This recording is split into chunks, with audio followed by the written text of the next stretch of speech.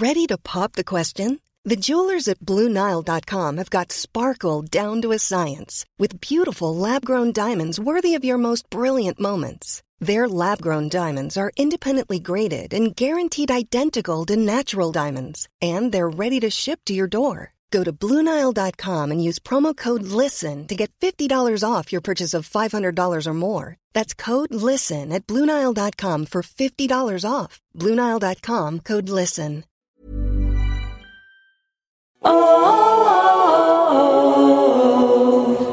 Hi everyone, Marcel here. Before today's episode, I want to tell you about a new show that we are loving at Which Please Productions, the Culture Study Podcast with Anne Helen Peterson. If you don't already know it, I'm convinced that you're about to fall in love with a new podcast. And this is coming from me, Marcel, someone who famously doesn't really listen to podcasts. Culture Study is a podcast about exploring the nooks and crannies of the culture that surrounds us. Each week, Anne and a super smart co-host will answer listeners' questions about the stuff they find interesting and perplexing. Like, why do clothes suck now? And is Paw Patrol propaganda, or is it not that deep? And, what's the deal with everyone I know getting a divorce? Just like Anne's tremendously popular newsletter of the same name, Culture Study Podcast is funny, insightful, and kind of weird. And it's guaranteed to help you become the most interesting person at parties. Listen to the Culture Study Podcast every Wednesday, wherever you get your shows. Who knows? Maybe you'll recognize some guests in the coming months.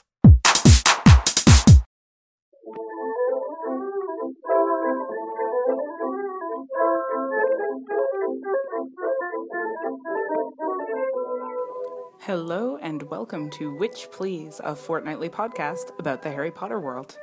I'm Hannah McGregor.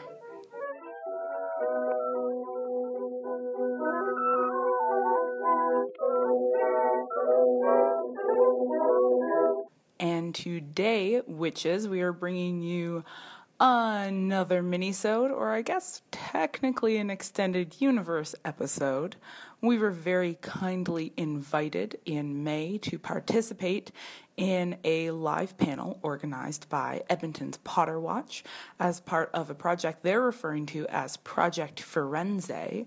The topic of this panel is the importance of diversity and representation in fantasy literature. I have edited the panel down a little bit for the sake of brevity, and I'm not totally sure how good the sound quality is going to be, but please go ahead and enjoy this live episode with a promise that the next episode will not be a mini-sode. Hi, I'm Emily Hoven. I'm Nina Lagessa. So we're just going to start by introducing our panelists. So some of them are not here, but we'll introduce them nonetheless. Dr. Lucinda Rasmussen is a sessional instructor at the University of Alberta, where she earned her PhD in 2013 and has been teaching undergraduate English and writing studies for about 8 years. She has taught classes on popular culture, gender, feminism, and race. For the past 5 years, she has been teaching a class called Introduction to Aboriginal Literatures.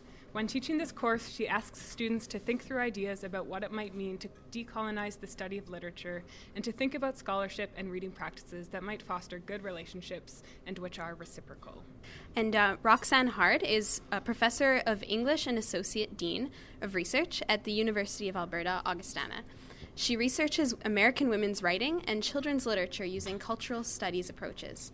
Her work has appeared in several journals, including Women's Writing, Jeunesse, The Lion and the Unicorn, Legacy, Critique, International Research in Children's Literature, and Mosaic, and in several edited collections, including Enterprising Youth. Hannah McGregor and Marcel Cosman are the hosts of Which Please, a fortnightly podcast about the Harry Potter world. Hannah holds a PhD in English literature, and Marcel is a PhD candidate in the same field. When they aren't making podcasts, they both teach and research at the University of Alberta. So we're going to begin by just reading one excerpt from J.K. Rowling's Magic in North America, which was published on Pottermore earlier this year. And so this section is from the 14th century to the 17th century in her wizarding world. And so she writes, Though European explorers called it the New World when they first reached the continent, wizards had known about America long before Muggles. Note, while every nationality has its own term for Muggle, the American community uses the slang term no-mag, short for no magic. Various modes of magical travel, brooms and apparition among them, not to mention visions and premonitions, meant that even far-flung wizarding communities were in contact with each other from the Middle Ages onwards. The Native American magical community and those of Europe and Africa had known about each other long before the immigration of European no-mags in the 17th century. They were already aware of the many similarities between their communities. Certain families were clearly magical, and magic also appeared unexpectedly in families where hitherto there had been no known witch or wizard. The overall ratio of wizards to non-wizards seemed consistent across populations, as did the attitudes of no-mags wherever they were born. In the Native American community, some witches and wizards were accepted and even lauded within their tribes, gaining reputations for healing as medicine men or outstanding hunters. However, others were stigmatized for their beliefs, often on the basis that they were possessed by malevolent spirits. The legend of the Native American skinwalker, an evil witch or wizard that can transform into an animal at will, has its basis in fact.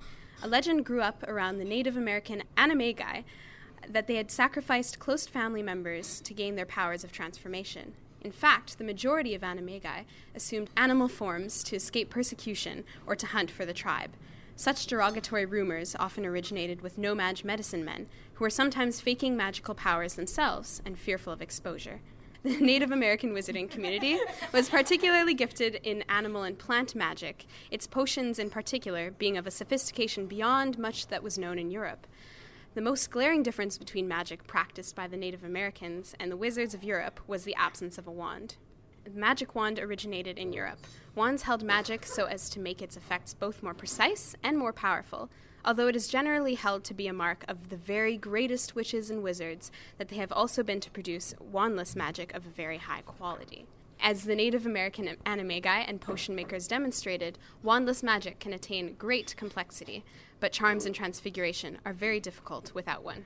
So when this was published, there was quite a bit of criticism of J.K. Rowling's representation of Indigenous people on Twitter.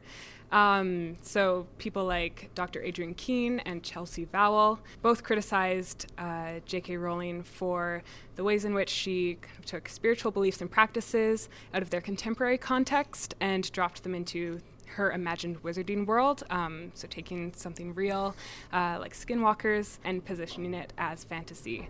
So I think we'll begin our conversation by talking about how the genre of fantasy literature informs an author's responsibilities when it comes to representation in imagined worlds. So do they have different responsibilities when they're representing people in these imagined worlds as opposed to in kind of something like historical fiction? Do you have anybody in mind who you want to answer first? Anyone. Just because we're closest doesn't mean we should win. Do you have an answer off the bat for that? And you want to talk about the responsibility to the genre? Yeah, particularly how the genre of fantasy informs your responsibility towards, I guess, the politics of representation. Yeah, I can take a stab at starting the conversation. Because the thing, I know we were talking about literature, and I will try really hard to keep my answers focused on literature, but I keep thinking of the whole Game of Thrones representation of sexual violence debate, right, where people are talking about why it is that in a fantastical world, certain forms of violence get reproduced as though they are natural and innate in human interactions. So within the genre of fantasy, you have a huge amount of free play, and you don't have to reproduce the world as it exists. And so an insistence on reproducing a sort of patriarchal world in which women are defined through availability to violence is itself a political argument. And something really similar happens when somebody like Rowling attempts to incorporate a sort of global frame for her version of magic, and reproduces these sort of hierarchies even within her fantasy world. It ends up naturalizing those hierarchies and insisting that there's something innately different about, say, Indigenous culture versus European culture that can be mapped out according to wand possession or wandlessness. So, I mean, yeah, like the short answer is I think that you have a huge amount of responsibility to think about the political implications of what versions of reality you do and do not reproduce in your fantasy world. But also, I just think that there's this laziness in that kind of fantasy that's like a failure of imagination, right? That's just like, oh, well, obviously, we can only think through a version of indigeneity within a fantasy world that is somehow less than the imperial European version. My response to Magic in North America is one of profound disappointment. I feel like my kid really let me down.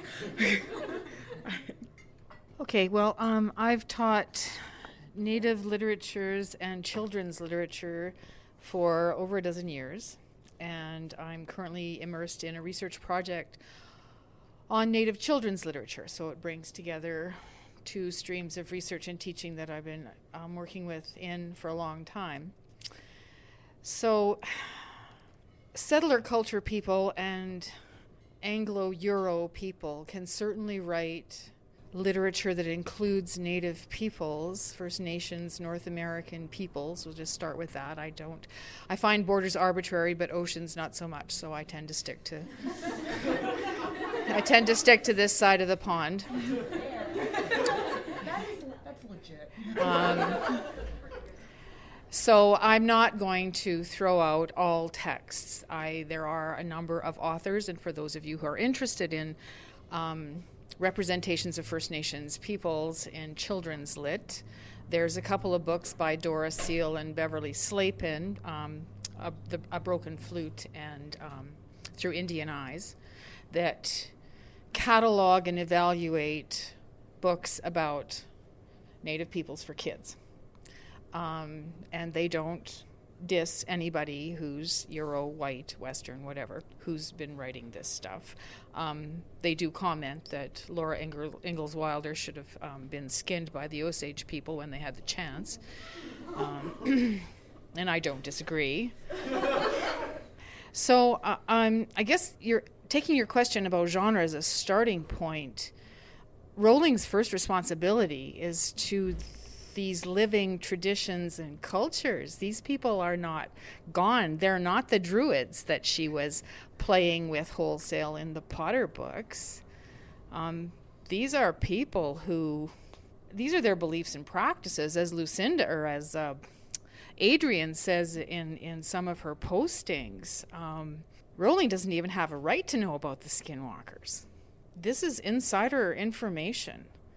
So in terms of drawing on North American Native cultural traditions and histories and practices, you need to kind of be on the inside to do this. So to write fantasy about this stuff, you need to be of the people. This is going to go badly. Just saying. And so what I wanted to bring, because I don't work on Rowling, I'm an Americanist. I don't work on the stuff from across the pond. I have read the Potter books. I've enjoyed them. I like the films. It's all good. It's not where I spend my academic energies. So I came here thinking I would like to just talk to you about places that you folks, with your deep interests in YA fantasy fiction, can go if you're interested in what a Native author can do with his or her traditions and spiritual values, because there's a lot of really good stuff out there. And the other thing I wanted to talk about, and I'm just going to hand this to Lucinda for a while, because I could hang on to it all night. And the other thing I wanted to talk about is how we as readers, as outsider readers from the looks of this room, need to walk that fine line where we understand that, yes, that Jo here is writing a fantasy, but it's deeply invested in beliefs that are not seen as fictional or fantastical or even really supernatural. They are natural in a super kind of way. All right, so my next question is, in the Harry Potter books, J.K. Rowling borrows lots of myths, legends, and sometimes historical figures, real occultists, alchemists, sometimes stories from other nations' cultures. You sort of answered my question of what do you think is an appropriate amount of myth borrowing by speaking to incorporating actual or using actual Native history as sort of fiction. But I'm curious to know had this Indigenous background story, I guess, been a part of Rowling's Harry Potter narrative, would it have been appropriate to incorporate Indigenous history into the Harry Potter universe? And at what point does it become dangerous territory?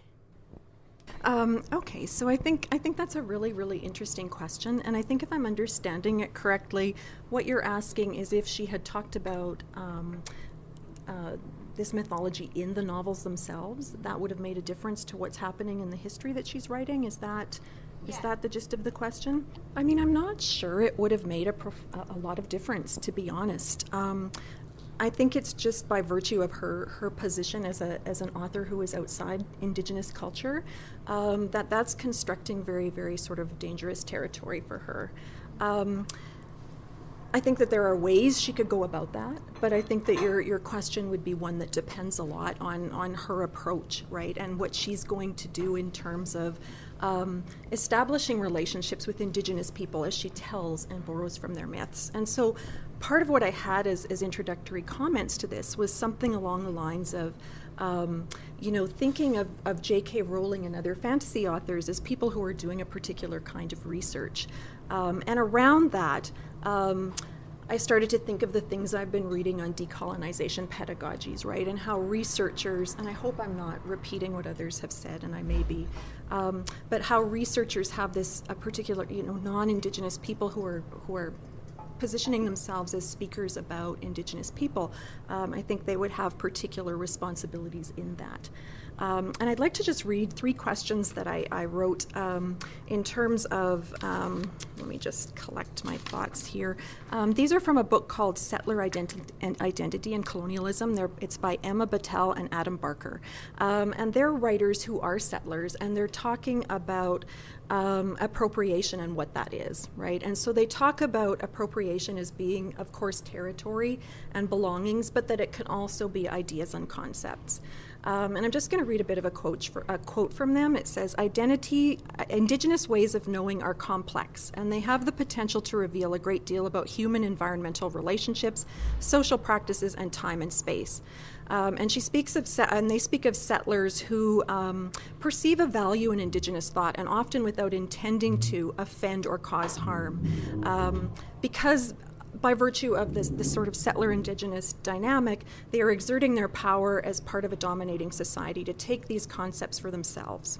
And that these practitioners, they may even, be saying that they honor Indigenous people, but in effect, they're doing something really different, which I think is what was being said as I kind of came in the room, this idea that they're borrowing, they're stealing. It's kind of a cultural theft, right? And so, as I was reading the internet and looking at what people were saying in defense of J.K. Rowling, a lot of it was, well, she's actually honoring Indigenous people as she does this. But we can't get outside the idea that in this particular instance, things change a little bit, that by virtue of that sort of settler dynamic, she is doing more of an appropriation. So the questions around that are, I think what she would need to do is kind of ask, if she were wanting to do this kind of research in a particularly respectful way, she might want to be thinking of things like reciprocity, and what can I do as a teller of these stories, as a borrower of these stories? What can I do not only to benefit myself and, a sort of mainstream readership, but how can I also benefit Indigenous peoples, and what can I give to them? And finding ways of involving them in the process. And so it does sort of involve a kind of rethinking of how you approach stories and how you approach knowledge, and thinking through things like Indigenous people are keepers of oral traditions, right? But it's a settler thing. It's a colonial thing to write things down and to claim copyright and say, I write things down so I own it, right? So there's different rules, and that really complicates things. So I'm aware that the little bits of writing in the history are quite short. So she didn't have a lot of space, or she didn't take a lot of space to do the job. But there's a lot of different peoples in North America. So that when Bruchac is writing about this Apache girl in a post-apocalyptic America, he's putting her on her traditional grounds. He's writing her tribally. Rowling has shown no inclination to even understand the differences between one tribality and another. She's not being specific. It's just one big old melting pot of Indians. And that specificity needs to filter all. I mean, it's territorial, it's spiritual, it's historical, it's cultural and traditional. So Aaron Paquette, who's not here yet, but his book is great. He's Cree. So we have a Cree family merging into the multiple worlds of a fantasy.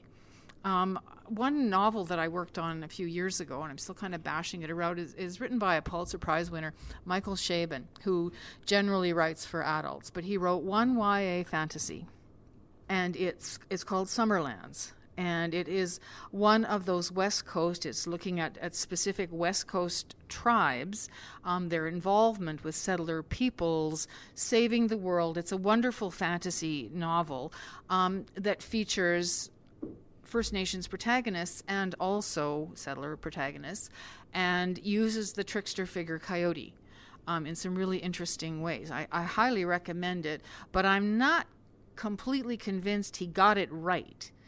And I don't think he got it right all the way through, but at least he tried. He ticked off the boxes I would want to see him ticking off in terms of location, territory, traditions, all of those things. That's how you go about honoring First Nations peoples. First of all, you look specifically at who you're dealing with. Is it Cree? Is it Apache? Is it Abenaki? And then you have to work from there. It's a lot of work, and it's not looking like Rowling is looking to do that much work. I think there's not a whole lot that I would add. I guess what I do want to add, when Hannah and I have talked about this previously, a couple of things that I think are probably worth repeating were one that Rowling has lots of money, and if she had wanted to, she certainly could have hired research assistants who are experts in this field, and that would have... Yeah. Employed academics. Yeah. So, in terms of ways to do this properly, even if she herself does not have the time or the inclination to immerse herself in learning how to be an appropriate non-Indigenous writer writing, or being a non-Indigenous writer writing appropriately about Indigenous cultures.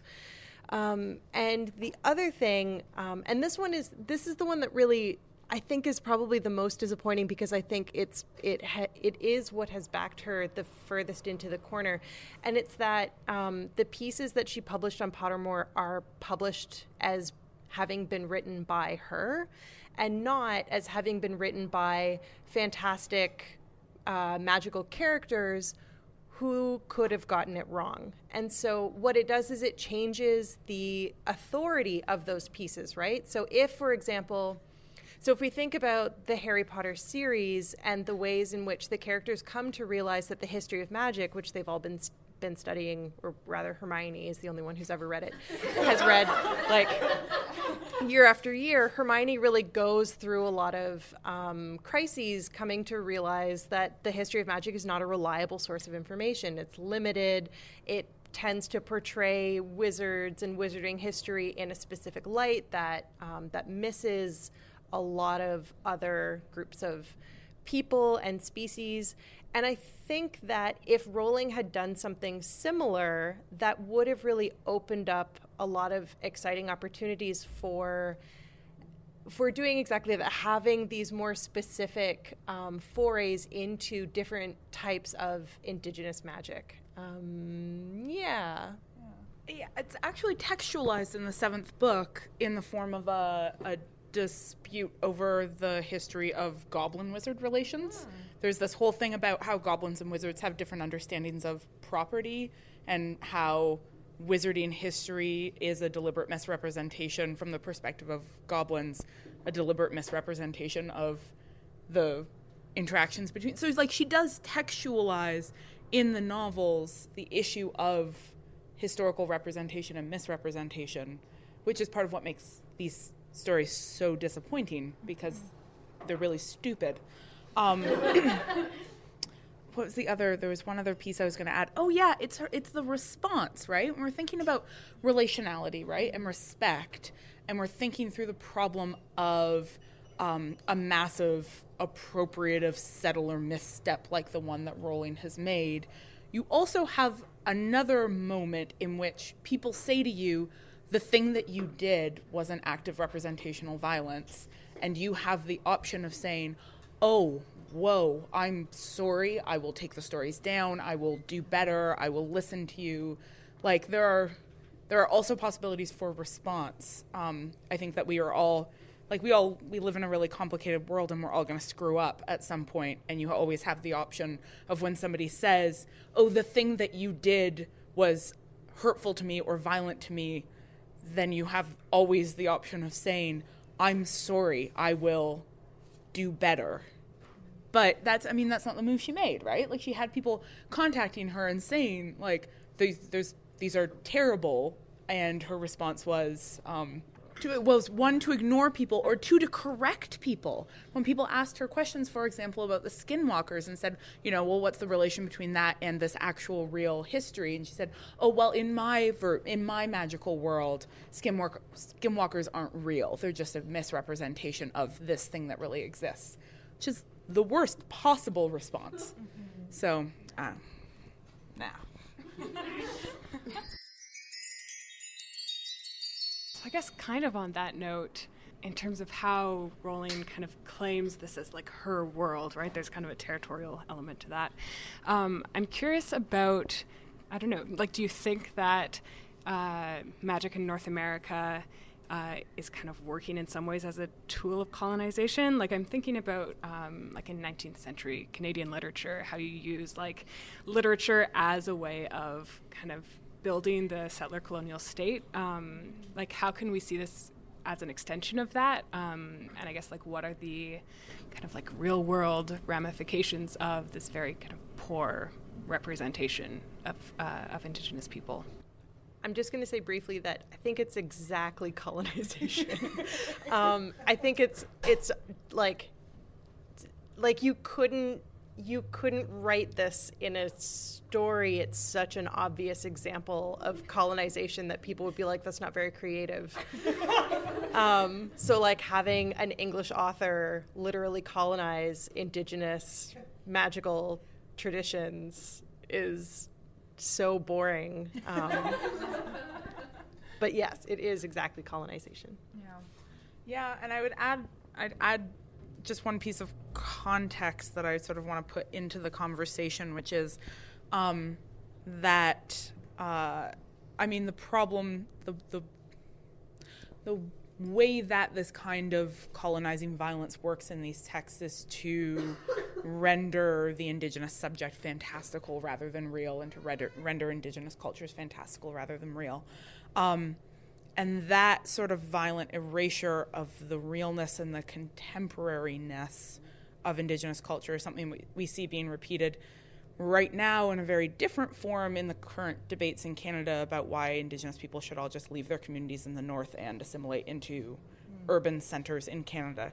So any claims that the sort of violent erasure of Indigenous culture is not an ongoing project in the Canadian settler state, I think we're literally seeing it happening on the pages of The Walrus. Yeah, it definitely seems like an act of colonialism to me as well. And I guess in terms of real world implications... you're not amplified, right? Oh, sorry, yes. In terms of real world applications, I would say one of them that we could be concerned about is the effects of narratives like this on Indigenous young people, right? And sort of making light of that opportunity to create texts where a lot of people can see themselves reflected and take pride in what they're seeing, right? And she's got a very sort of narrow... she's narrowing her audience in a lot of different ways, and I know that Marcel and Hannah, you've talked a lot about that on your podcast as well in terms of how that can play out in the books. But just in terms of almost presenting Indigenous people as, according to that very old trope of the vanishing person. So it's, in other words, they're, Indigenous people aren't even here, right? Okay, well, first in that first segment of the histories, the one that you quoted, she styles them as like just everybody else. They're just like Europeans, right? There's magical families and non-magical families and blah, blah, blah, blah, blah. Okay, well, first of all, in terms of being an act of colonization, yes, but I would look more at it as an act of crass imperialistic capitalism.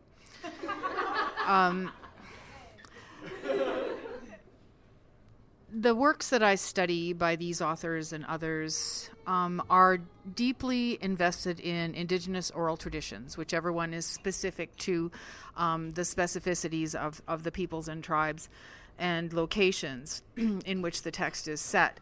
So, and the oral tradition is meant to teach. So in any of these texts, Rowling plays with the story within a story in many different ways and in interesting ways. But these texts always have storytellers. You understand that you have storytellers within stories within storytellers, and that's how it keeps going, because they're meant to teach. So when you have First Nations authors writing fantasy for young people, they are working specifically to teach. So both of these books basically have the stories embedded in them, the tribal stories, the histories, the oral tradition, how stories got told, when stories got told, why they mattered, and what they were meant to teach kids, right? So when you get to somebody who's not a fantasy author, like Louise Erdrich, and she has, this is from the newest one of the Birchbark House series, there are elements of the supernatural embedded. But you also learn in those stories what these kids are meant to understand about their cultures and histories. And you get the details of the stories. You learn that certain stories are only told in the wintertime. Other stories are only told in the summertime. And there are reasons for that. And that they teach children to be in tune with their people, with the natural world. Basically, these two books have the same message.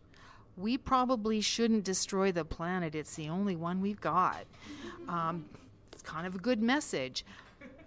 I'm not getting that from Rowling.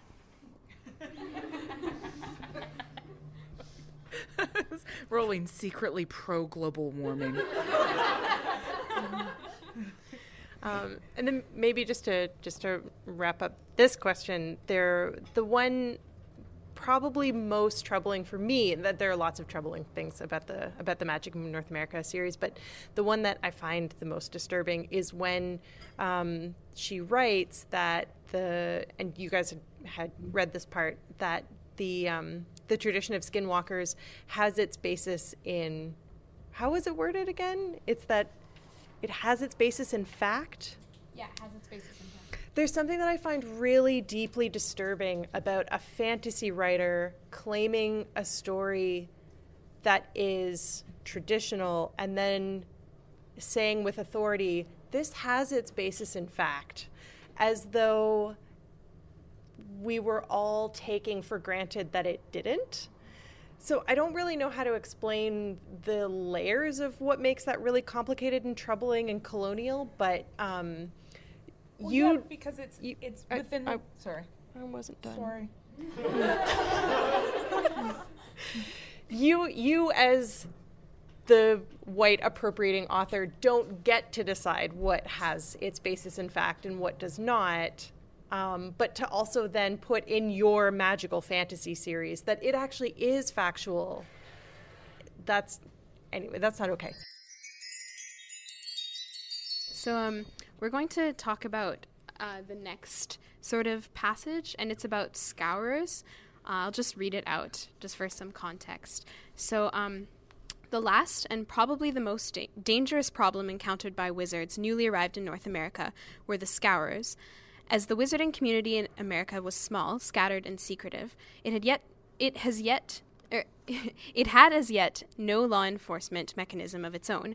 This left a vacuum that was filled by an unscrupulous band of wizarding mercenaries of many foreign nationalities, who formed a much feared and brutal task force committed to hunting down not only the criminals, but anyone who might be worth some gold. As time went on, the Scourers became increasingly corrupt. Far away from the jurisdiction of their native magical governments, many indulged a love of authority and cruelty unjustified by their mission. Such Scourers enjoyed bloodshed and torture, even went so far as trafficking their fellow wizards. The number of Scourers multiplied across America in the late 17th century, and there is evidence that they were not above passing off innocent no-mages as wizards to collect rewards from gullible non-magic members of the community. So, we can see that J.K. Rowling shifts the focus really quickly from the arrival of white settlers to the New World's, I guess, internal conflicts that center around witches and wizards rather around white settlers and native peoples. So it seems as though Scourers are lifting some of the responsibility off of colonial inquisitors for the witch trials.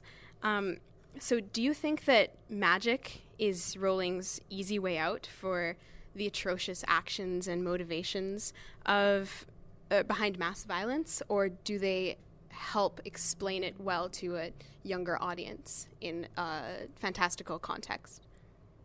We've been talking, as we've been reading through the 7th book, about how magic is used to unpack the really complex relationships of power in European society, and what the book does in terms of, like, there is this fascist reading available of Voldemort and the Death Eaters, that the sort of wizard rise over the Muggles, but layered onto that is the fact that wizards themselves have also been, within her world, wizards themselves have also been subject to violence from Muggles. And so that's a sort of violence that is itself a response to a history of violence. It's a people who understand themselves to have been oppressed, turning back and responding to that oppression with another form of violence that I think plays out in ways that make sense in a European context, because of the complex relationships between nation states in Europe and the particular kind of histories that happened there. I think Rowling is really, really good at using magic as a device for working through the complexities of violence in European history. The problem is that she then attempted to just pick up that set of structures that she created in a very particular cultural context and just plop them right down somewhere else. And they don't work to explain North American history. They don't apply in the same ways. She would have had to do the same kind of, comes back to research, right? She would have had to do the same kind of research about North American history that she clearly did about European history to write her 7 huge books, and didn't bother. So I think, yes, magic can be a great way to work through really complex histories, particularly for a YA audience and for an adult audience, right? Fantasy is a great way to sort of reimagine the world and reimagine ways of thinking through forms of violence. But I also think that you are absolutely spot on when you say that the sort of picking up on the moving so quickly into the whole sort of Salem storyline is a sort of a cheapened, lazy move that I think lacks any of the sophistication we see in the series itself. Mm-hmm. Which is like, I'm enjoying this like whale on Rowling thing that we're all doing, but I do think that there's a great deal of sophistication in the original series that's just so like astonishingly missing in the magic in North America. I'll pick up on that point. I'm an early Americanist, and setting everything she's doing with native populations aside, a lot of innocent people died in the Puritan witch hunts. And what about them? I mean, I just saw the Crucible stage in New York, and it was like, yeah, okay, that's bad. This is not good. Other than that, one thing that she could be doing that maybe she will do in a much more thoughtful and sophisticated manner, the Scourers, from the little she's written about them, kind of reminded me of the carpetbaggers that happened during the Reconstruction period after the Civil War. mostly European, well, all white certainly, but mostly like recently European settlers who were profiting off of the misery of everybody in the South. There could be some nice parallels there that she could play out in the way that she did with European politics in the Potter series, but so far I'm not seeing that kind of, she's not putting her back into it yet. And I'm not convinced she will, because I'm pretty sure that these stories were just set up for the movie. And I really doubt that Fantastic Beasts and Where to Find Them is a film that's going to have a more respectful engagement with Indigenous culture. Prove me wrong.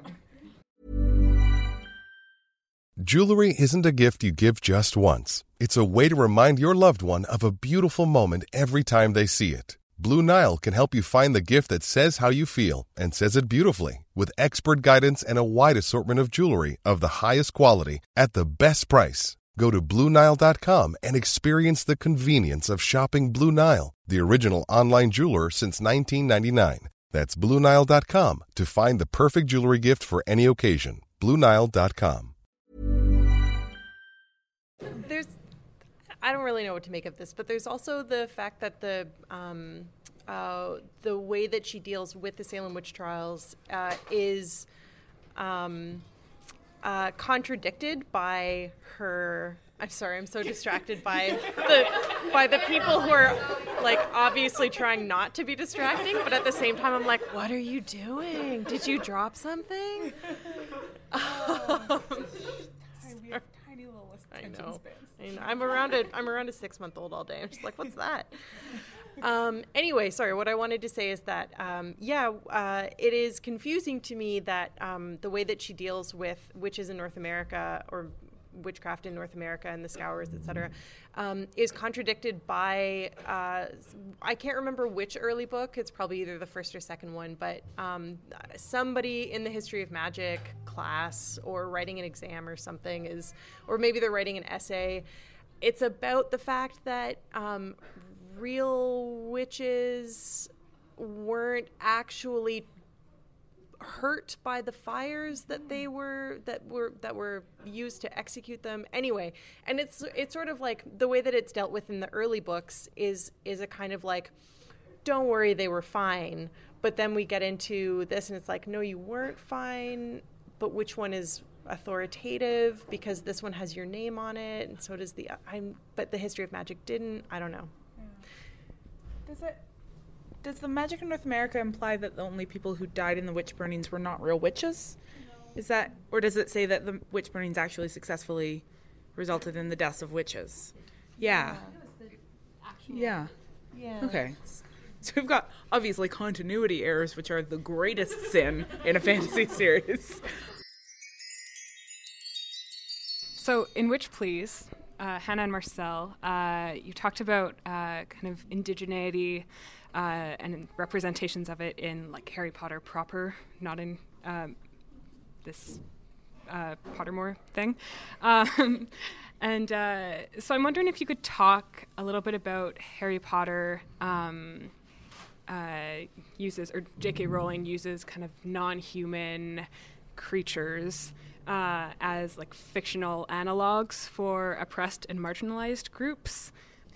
The person who I don't know if you or I would have noticed this had our friend Sylvie not pointed it out to us. We probably would have, because we were on the lookout for things like this. But anyway, before we started the 5th book, our friend Sylvie pointed out to us that the representation of the centaurs was like really, really heavily based on tropes of indigeneity.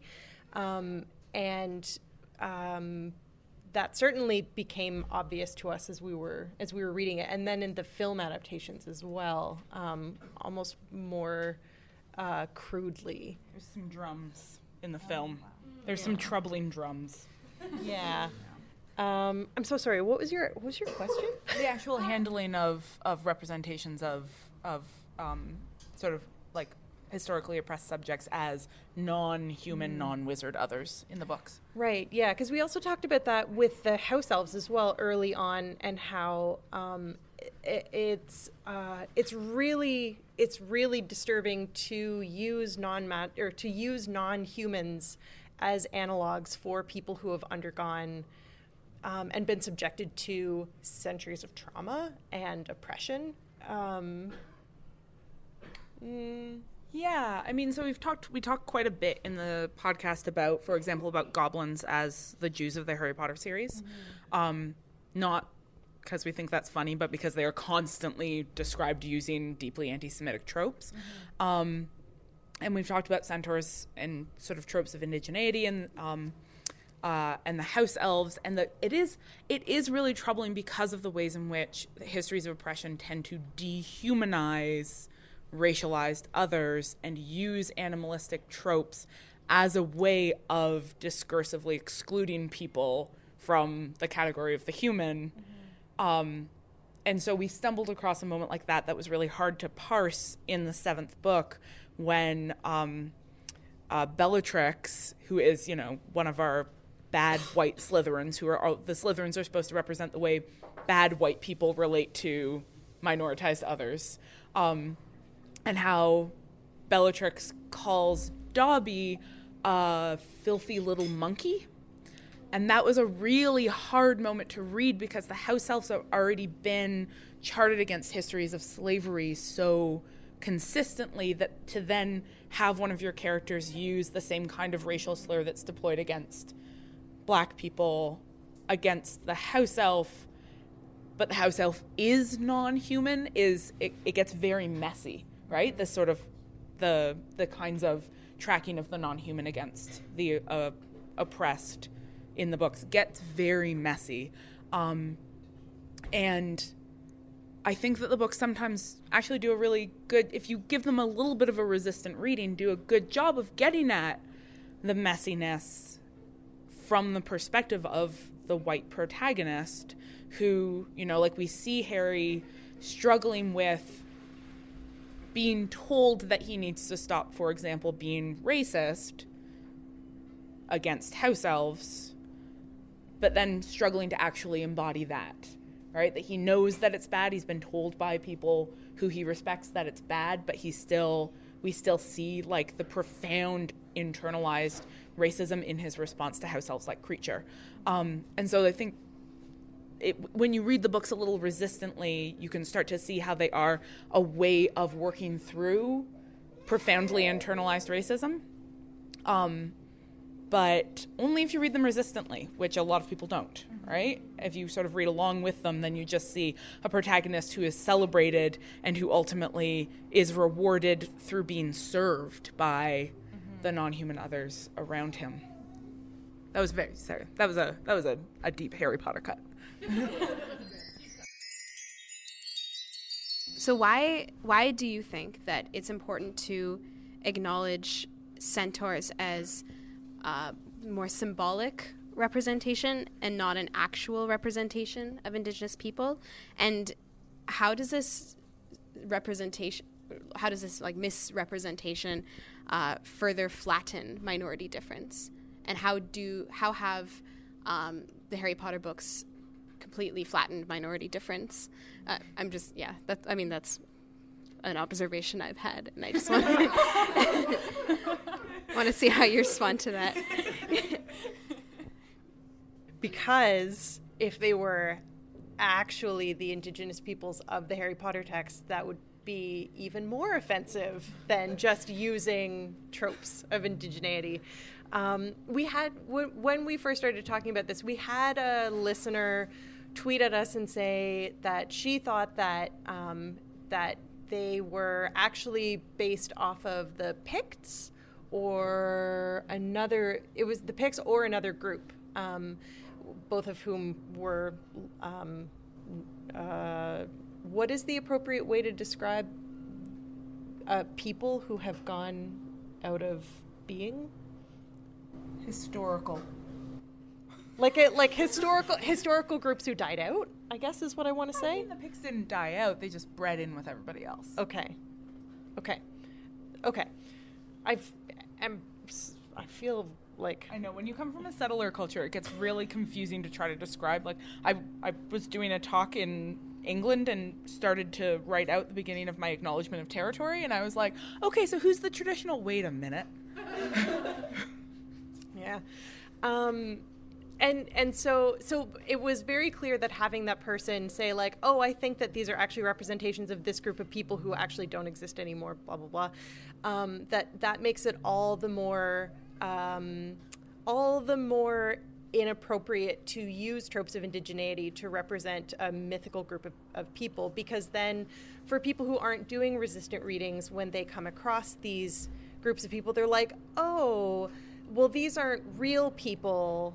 These are just fantasy peoples who are no longer with us. But when those tropes are tropes that are used to describe a people who are present and alive and who are resisting ongoing genocide and ongoing cultural genocide through stories that write them out of existence or who relate them to groups of people like the Picts, then that's a great ringtone too.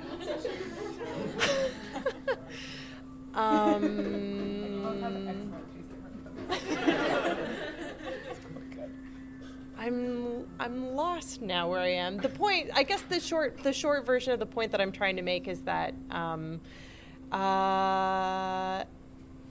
nope, I'm gone. Yeah. I don't know where it is. Oh.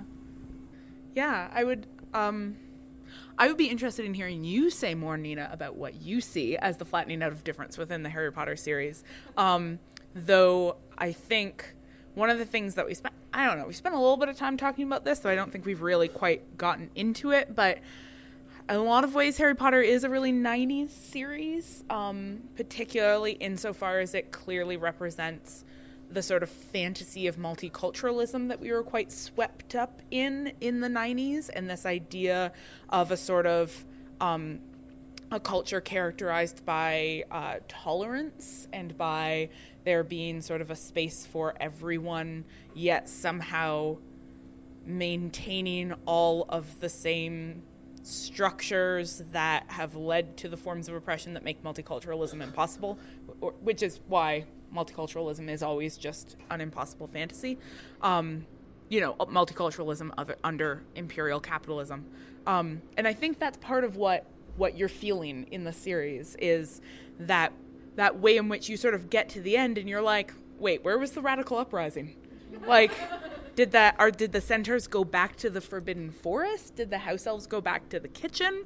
Are they making a living wage now? I'm pretty sure Bell Hooks told us that if they're continuing to do undervalued domestic labor, then that's not actually going to create a meaningful difference in the hierarchies that structure their lives. So, is it just business as usual, but you don't have a literal fascist government, and so you feel like that's okay? It's the problem of, like, the return of the Trudeau government after Harper, where we're all like, whoa, he's not a literal fascist. Everything's great. And it's like, let's raise our expectations a little. Okay, so before this panel started, Nina and I were talking about kind of the minority representation kind of in Harry Potter, but not actually in the text. So on one hand, you have the retroactive queering of Dumbledore, where like a few years after the seventh book is published, J.K. Rowling is like, oh yeah, Dumbledore, yeah, he's gay. Didn't you notice? And then kind of on the flip side, you have this kind of fan-motivated reading of Hermione as a black character. And so I guess I'm wondering about, like, is this kind of retroactive kind of inserting of representation, is that actually representation? And are the ways in which you can kind of read representations of yourself, I guess, is that representation more meaningful in the hands of the reader than kind of when the author is imposing that in to the text?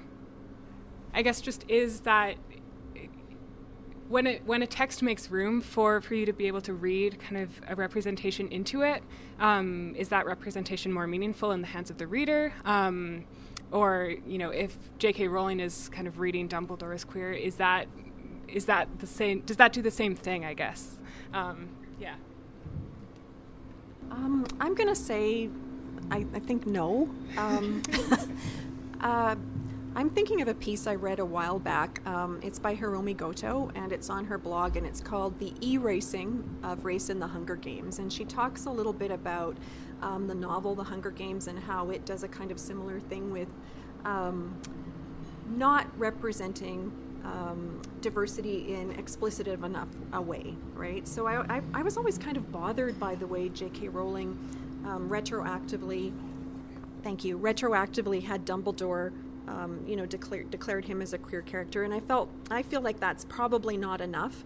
And what Goto is saying with respect to what I love about her little blog post, if anybody wants to check it out, is that she actually gives a bunch of things that she thinks authors should do to represent diversity in their texts. And it's really, really actually simple things like building in more diversity with respect to the kinds of foods people eat, right? And being more explicit and direct in terms of coding things like, coding ways that people can be different. So I think that in a way, it's kind of really problematic to go after the fact and try to do that, right? It seems like not enough. And readers are really smart, right? They're going to get it if it's there. So give your readers also just a little bit more credit. And sorry to kind of beat up on J.K. Rowling, because there's a lot, a lot that... Yeah, she'll be fine. Great, right, that's great about the books, right? No, I agree with Lucinda. The outing of Dumbledore after everything was done and the end was written and it was all over was kind of ridiculous. It was diminishing. She could have been brave, right? She could have been brave, and she did it just as Leslie Newman published October Morning, a song for Matthew Shepard. So he's the kid that was beaten to death because he was gay, and this is all happening about the same time. And it just made me think that, Rowling really could have put some of her money where her mouth is and stood up and done something kind of radical and wonderful all at the same time. And the thing about the Hunger Games is that I've always thought that it was just more a subtle. I mean, it's very the cues are very clear if you're reading the trilogy, who's black and who's not. And in that way, she doesn't take race off the table. She puts it there in ways that make inclusiveness, I think, a lot more meaningful. But that's a topic for another day. Yeah, I mean, I think you're right. For example, that The Hunger Games is a book about the intersections between class and race, and gender. That's a thing too. But also what happened when the films were cast and Rue was cast by and Cinna, were cast at, as people of color, and the racist internet exploded. Which is a moment where you're like, we live in a world where you need to be a bit braver, I think. I liked the way you said that. You can read the books and be like, yeah, absolutely. Dumbledore is subtextually queer. I can see that. That's there. I believe you when you say that's a thing you put in the text. But just say it. Just create. You're writing fantasy. Create a world in which you can actually name gay people as gay, and that's a thing that can happen. I don't know if anybody's been following the sort of social media drive to. I guess there's a Frozen sequel happening, and people want Princess Elsa to be queer, to have the first queer Disney princess. And a lot of people have been framing that conversation as won't that be a radical move? And then I have seen several commentators come back and say, it's the least radical thing in the world. People are gay. It's just reflecting back in a tiny, tiny way what the world's actually made of. Yeah, I love fandom. I've learned so much about fandom doing the Harry Potter podcast that we do, and have learned so much about what fans are capable of and the ways in which fans are able to race bend and gender bend and queer characters, irrespective of how they are portrayed by the text itself. And I think that is great, because I think fans are great. but I don't think that that is sufficient in terms of representation. I think that authors do owe their readers who fall outside of the center of privilege a lot, because there's not a lot of representation, and so it would be nice to have some and not to have to always make your own. Does that make sense? Yeah. Like we queered all kinds of characters when we were reading the books. We were like, oh, You can't stop us. We queered everybody. Madame Hooch, obviously a dope lesbian, like for sure. There's all this textual evidence to support it. So like obviously. However, it would have been a lot cooler if like that had been made explicit in the text and we didn't have to do it for ourselves. Yeah. Yeah, J.K. Rowling's been taking quite a beating today. So curious to know, when do you think Harry Potter and J.K. Rowling, I guess, have done representation right? And, like, glory moments, like the best moments. If there are any.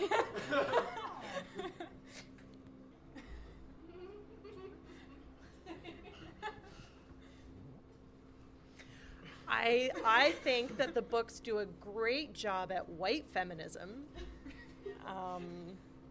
I, however, don't think that that's good enough.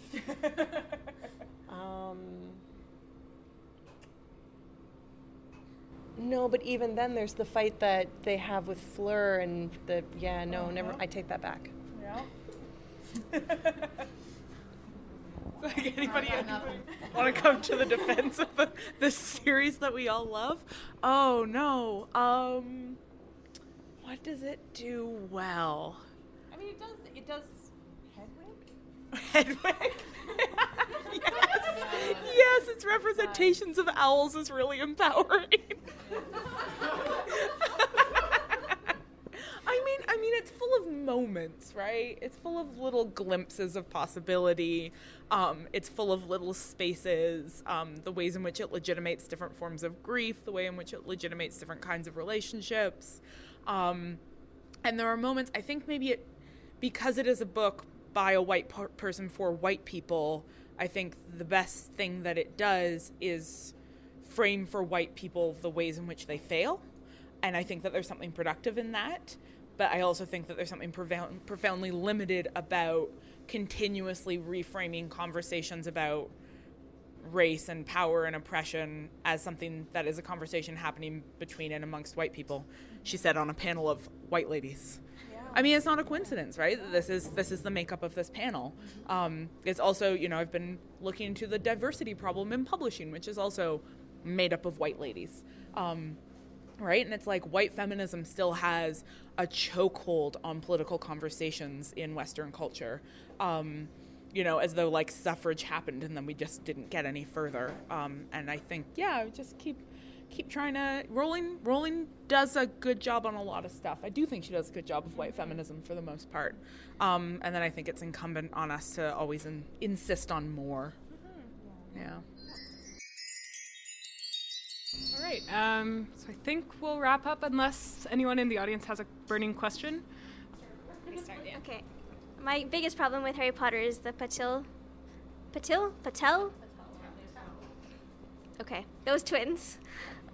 Because there's only 2 Indian people in Harry Potter in, Britain, and we know for a fact that, mathematically there should be more, right? And there should be more Irish people and Scottish people who don't set things on fire all the time. I also found that very problematic. I don't know if you guys want to speak to the actual the people that we do know that are not white or that are not English in that in the books and how they are represented. In I think one of our early episodes, we talked about the fact that the inclusion of non-white people is really deeply tokenistic, and that doesn't really improve. There are some characters who are better, but then in their representation in the films, they go back to being tokenized, which is the example that's coming to mind is Kingsley Shacklebolt, who in the text is like a great character, but then becomes a kind of like Samuel L. Jackson stock type in the movies. I just finished reading. I was telling Nina and Emily before this that I just finished reading like the first book that I've read, not for a podcast or a class or my own research, in a really, really long time. And I was really enjoying it, but I was trying to do this thing that I've been trying to train myself to do as a reader, which is not assume whiteness as the default of characters, even in books written by white people. And so I started to read the book and, have the first person protagonist and his wife, and he's just talking about them and not describing them bodily at all. And I was like, cool, what are some of the ways I can imagine these characters and what they look like and who they are, and just sort of, undo that normalizing of the white gaze in my own reading practice. But the second the protagonist encountered another character who was a person of color, he made it really clear and proceeded to do that with every character who was encountered in the rest of the book. And so it made it impossible for me. And that's sort of what happens when in a series like Harry Potter, where you could have the freedom to just be like, I will assume that the population of Hogwarts looks much like the population of the UK, and therefore is diverse and has, particular larger communities that are larger communities in the UK because of its history of imperialism, and not assume that the only Irish character is the one who's really mad about football and trying to make rum like in the first time you see him. But the book makes that impossible by so pointedly telling us when somebody is a person of color or from any culture that isn't a sort of, generic white British culture. So there's this way that it really curtails your imagination when that sort of tokenism happens in a series. Okay, yeah, this is about a life situation that I'm in right now. I got a job at EPL. I'm really excited about it. My catchment, so the area that I visit to read stories to, is the furthest west you can get. So my catchment includes Enoch, and I'm doing a presentation at Enoch for grade 8s, okay? And it's supposed to be about 100 great books, which I'm not going to go through 100 great books. Yeah. So, I'm going to be talking about YA Lit, and the first thing that I thought was, okay, I should definitely talk about a whole bunch of YA from Indigenous authors. I'm wondering, though, if that is pandering. This is the first time I've used the word pandering in a sentence, so I don't even know really what it means. But are they going to be like, wow, this is a white girl who's, trying to show us or talk about good books in sort of a deprecating way, right? Like a rude way, like, oh man. Yeah, so that's what I would like some comments on. And also any ideas for this presentation. Thank you, Roxanne. I think Roxanne has this. I used to be a high school librarian, and I actually built for a First Nations school in northern Saskatchewan their library from the ground up. So the books that you wrote down, the Seal and Slapin books, you should have them in your collection somewhere. So look at them. I can put you in contact with a postdoc at the University of Lethbridge who's actually working with Blackfoot kids, reading with them, doing a reader response study with them using YA fiction written by First Nations authors. This is grade 8. I would say have 50 books by First Nations authors about whatever, and then 50 books by settler authors that are not about First Nations, so that they've got a good, wide, diverse. But it's not pandering when you make sure that your audience sees their experiences reflected in the literature you bring them. So, and just start with Sherman Alexie and The Absolutely True Diary of a Part-Time Indian, and you'll be gold. Mm-hmm. There's a lot of really great stuff you can do. There's Drew Hayden Taylor, who has The Night Wanderer. Sorry, I seem to have a problem with this. You're just pointing away from you. And Yeah, it might be a sort of you're a hand talker. A subconscious thing too. Like I'm wondering. But yeah, Drew Hayden Taylor's The Night Wanderer, Aaron Paquette's Light Finder are really good. You could look at some stuff even by possibly Richard Van Camp. I don't know. He's done some. I don't know if it's as much young adult fiction as for even younger children, but I think too, just be really attentive to your room. And I recognize that where you're heading, you can feel a little bit uncomfortable, and sometimes it's just okay to own that discomfort a little bit, and be a little bit honest about it. It's okay, right? You don't have to declare yourself as an expert in Indigenous people's cultures, right? But you do know a lot about books, and you can share a lot of books and titles with people and present it from that sort of an angle, because you have that knowledge. So if you consider us all your students, if you would, what would you say is like a responsible way of reading this literature that we love to read? I know there's a debate of whether you can enjoy something and still think critically about it, or if you just have to kind of ignore it and just go with the ride. So I was wondering what you... So please elaborate then, I guess. And I'll try to hold this still. No, I got it. You're good. You can talk with your hands. Okay. I don't think that it's about ignoring texts, but it's about experiencing as many different kinds of texts as you can. And I know that something that's happened to me a lot, being asked to teach a lot of Indigenous literature, kind of, by default in many ways, because as a sessional, that's what I was assigned for a long time, and now it's something I really love to do. And my own tastes have really evolved with that. I love reading those books now. But I think going back to what you say, Hannah, as well, about always just reading in a really mindful way, so that the settler doesn't, or the white person, and settler and white European person are kind of interchangeable in my view, but this idea that we should put that, can we find ways of reading so that identity isn't always at the center, right? And one of the things that Aaron always says about Light Finder, and I will hope he doesn't mind me speaking for him a little bit, but he says when he wrote the book, it was really important for him to just let it be about Indigenous people without kind of having to declare that identity, right? And so to just kind of think through it in those terms, how can that identity of the settler or the white person not be front and center? And it's actually a really hard thing to do, right? My students tell me that I ruin everything for them because they have to think critically about everything. If you're not doing that, then you're not doing your job as an engaged reader. I'm gonna beat Marcel to our punchline, which is, and we say it over and over again: if thinking critically about something ruins it, then that thing wasn't good to begin with. That's it. If you have to turn your brain off to enjoy something, then it wasn't good. And there's so much culture in the world, and there's a ton of it that you really don't have to stop thinking in order to enjoy it. So just go read that stuff.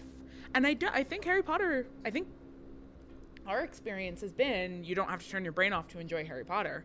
But our experience has also been you can think critically about things and still have fun with them. You can like them at the same time. But yeah, if you are finding that you have to turn off a part of your brain because, say, in my experience, I will sometimes slip into...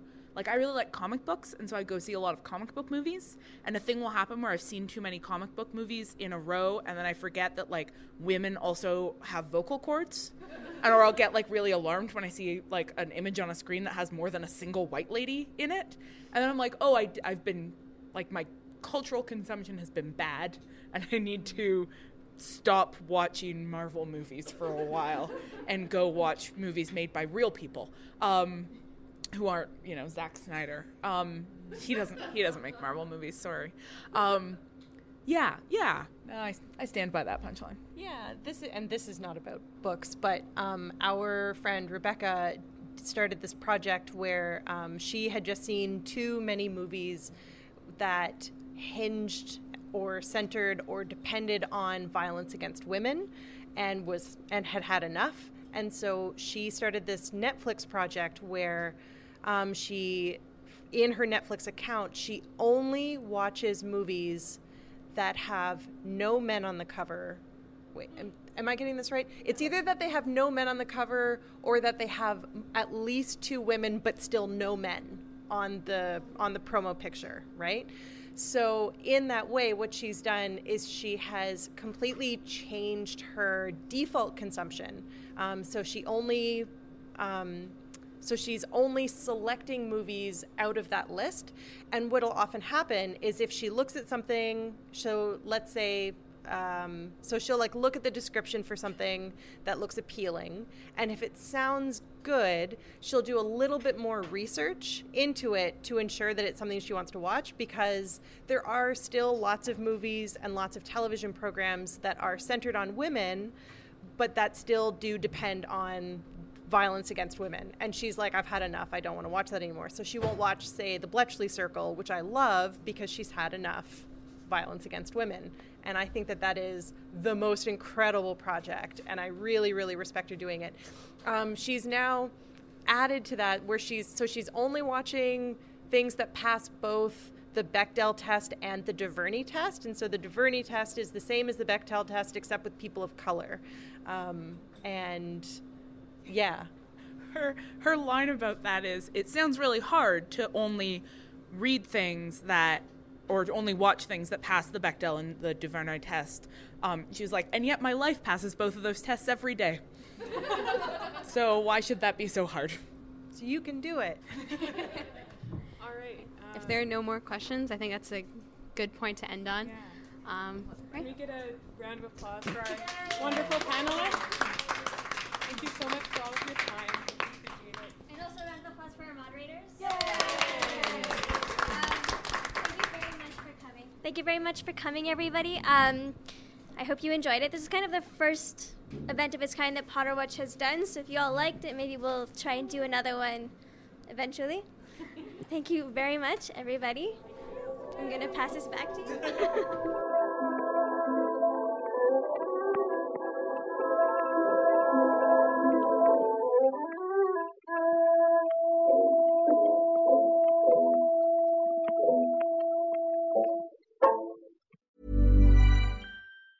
Hi, I'm Daniel, founder of Pretty Litter. Did you know cats tend to hide symptoms of sickness and pain? I learned this the hard way after losing my cat, Gingy. So I created Pretty Litter, a health monitoring litter that helps detect early signs of illness by changing colors, saving you money and potentially your cat's life. Pretty Litter is veterinarian developed, and it's the easiest way to keep tabs on your fur baby's health right at home. Go to prettylitter.com and use code ACAST for 20% off your first order and a free cat toy. Terms and conditions apply. See site for details.